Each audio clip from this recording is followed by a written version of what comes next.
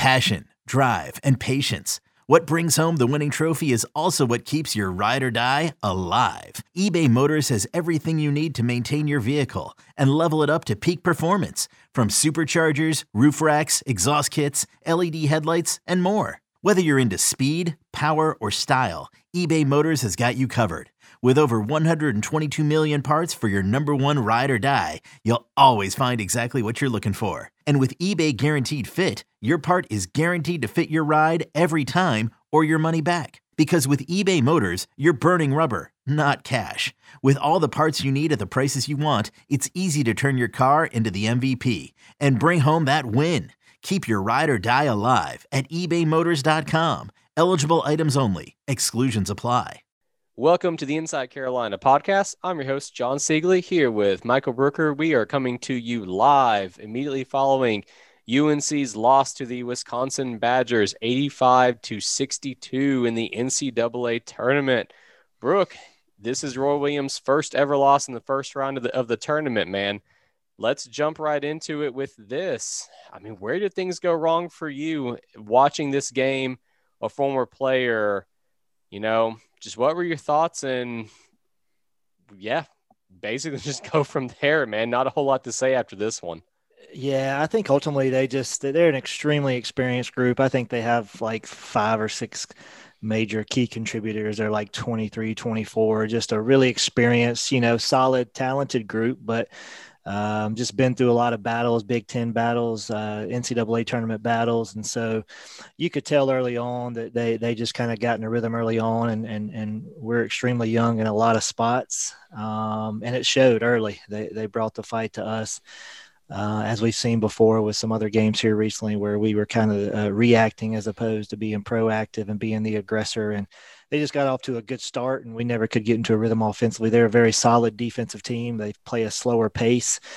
And so once they got in a rhythm offensively, you knew there were going to be a ton of possessions, and just couldn't quite get going, and let them get really comfortable and never really disrupted them, and then just made it a really tough night all the way around.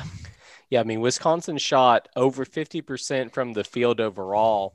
But the story of the game to me was their shooting from the three. I mean, 48% from three, 13 of 27.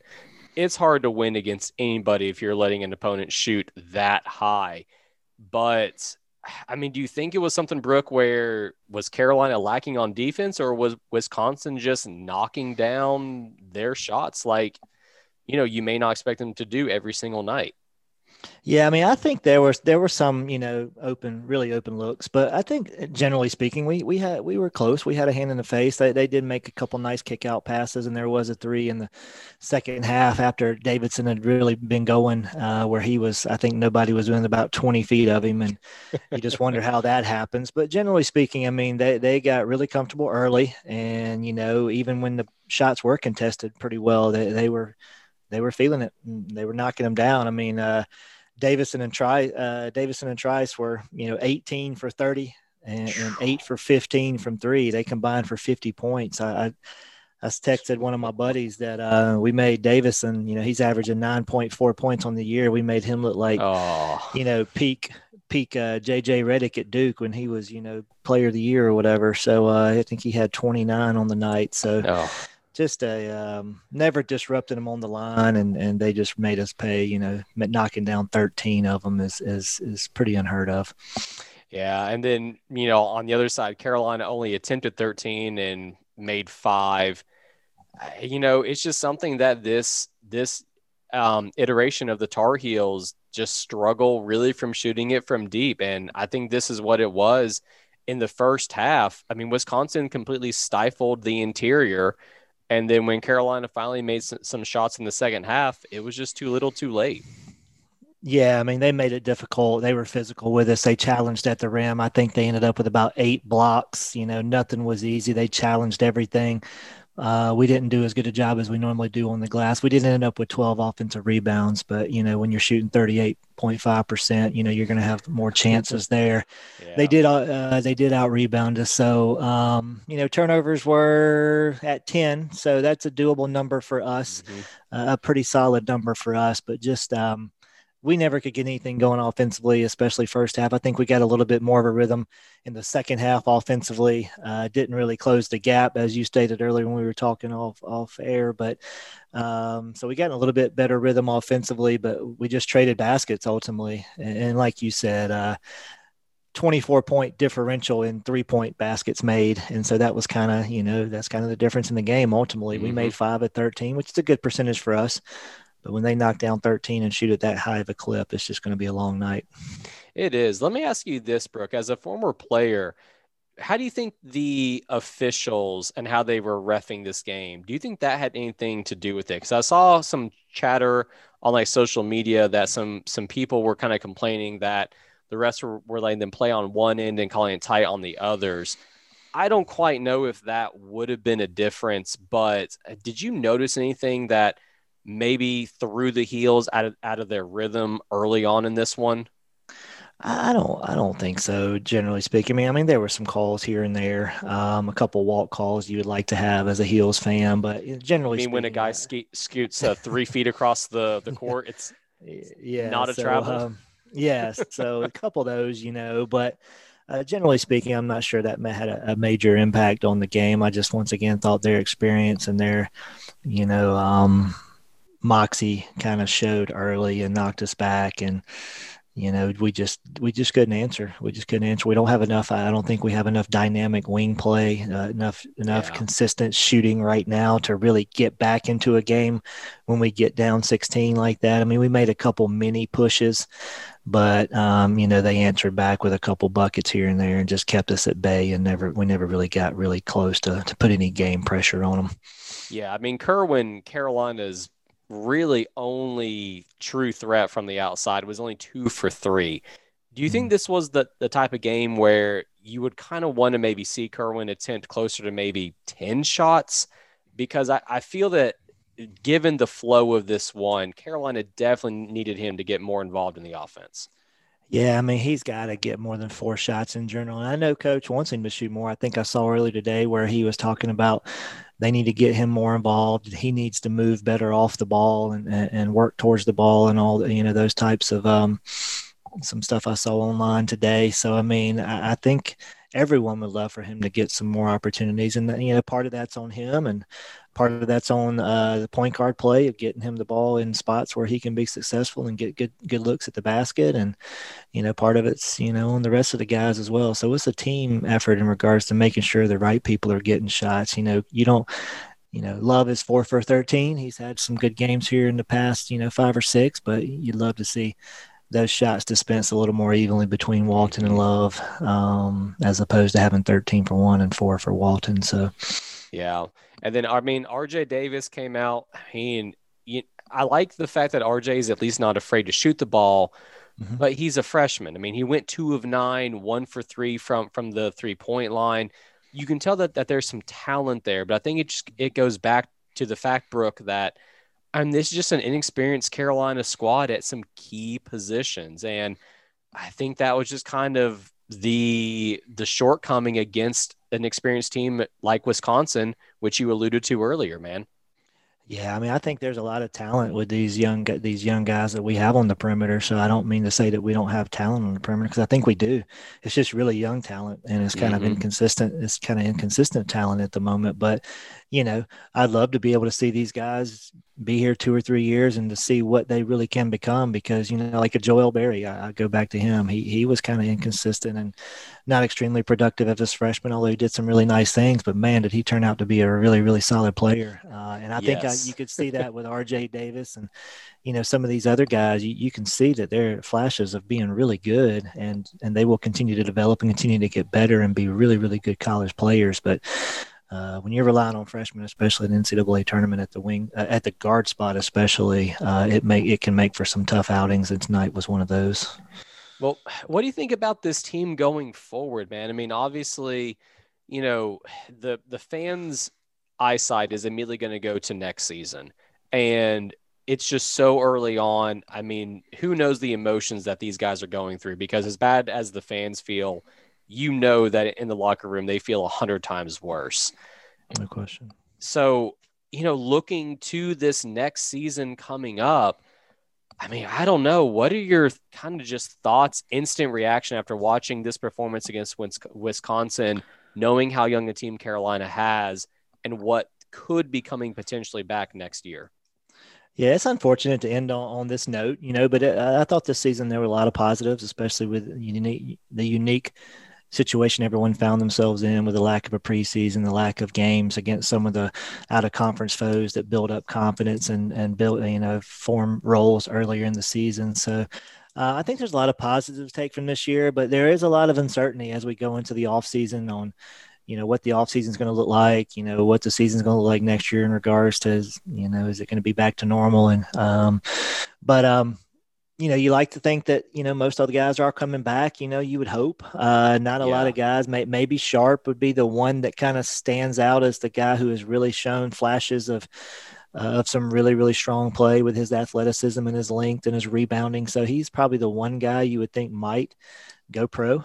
I just don't know that Love was consistent enough and productive enough to be that guy, to be the one and done that everybody expected him to be. So, you'd like to think that most of the guards would return. Sharp maybe being the one guy. Baycott may test the waters. He had a really good stretch there and really was productive. So, losing Brooks to graduation potentially. Who knows if he's going to come back or play tech and utilize that extra year. So there's just a lot of uncertainty. And so, you hate to end the season like this with that uncertainty in play, but it kind of is what it is. And we got a nice 2-man class coming in with some shooting and some athleticism with Dunn and Styles. So I'm excited to see what they bring to the table. But yeah, it's a little bit of uncertainty. So we'll see how it shakes out and kind of hopefully get a little more clarity over the next, month or so on what things are going to look like.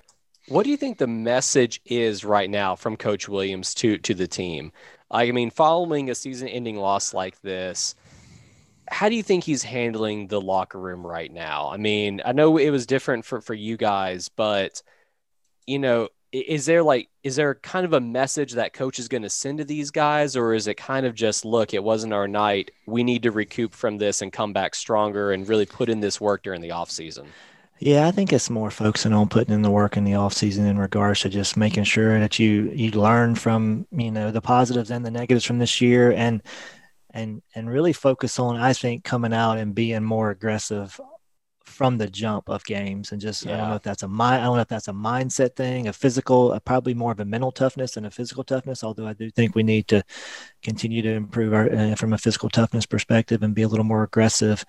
Yeah, I think he just, we got to learn from it and put it behind you, but also utilize it as fuel moving forward. The guys that are coming back, because there is a lot of talent coming back, but there needs to be a lot of work done, shooting and just overall, cutting down turnovers, IQ related stuff. And so just, a lot of stuff to build on. So I'm cautiously optimistic. And I think coach is too, that with a great offseason, we could come back pretty strong next year.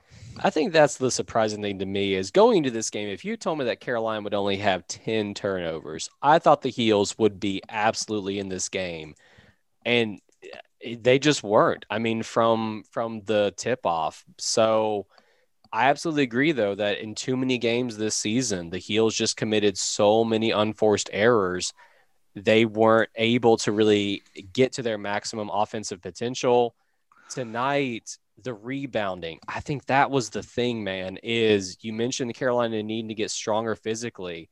I think that was it, because Wisconsin, just from a pure size perspective, they could not match up with the height that Carolina had out there, but they were hustling and they were really being physical with us.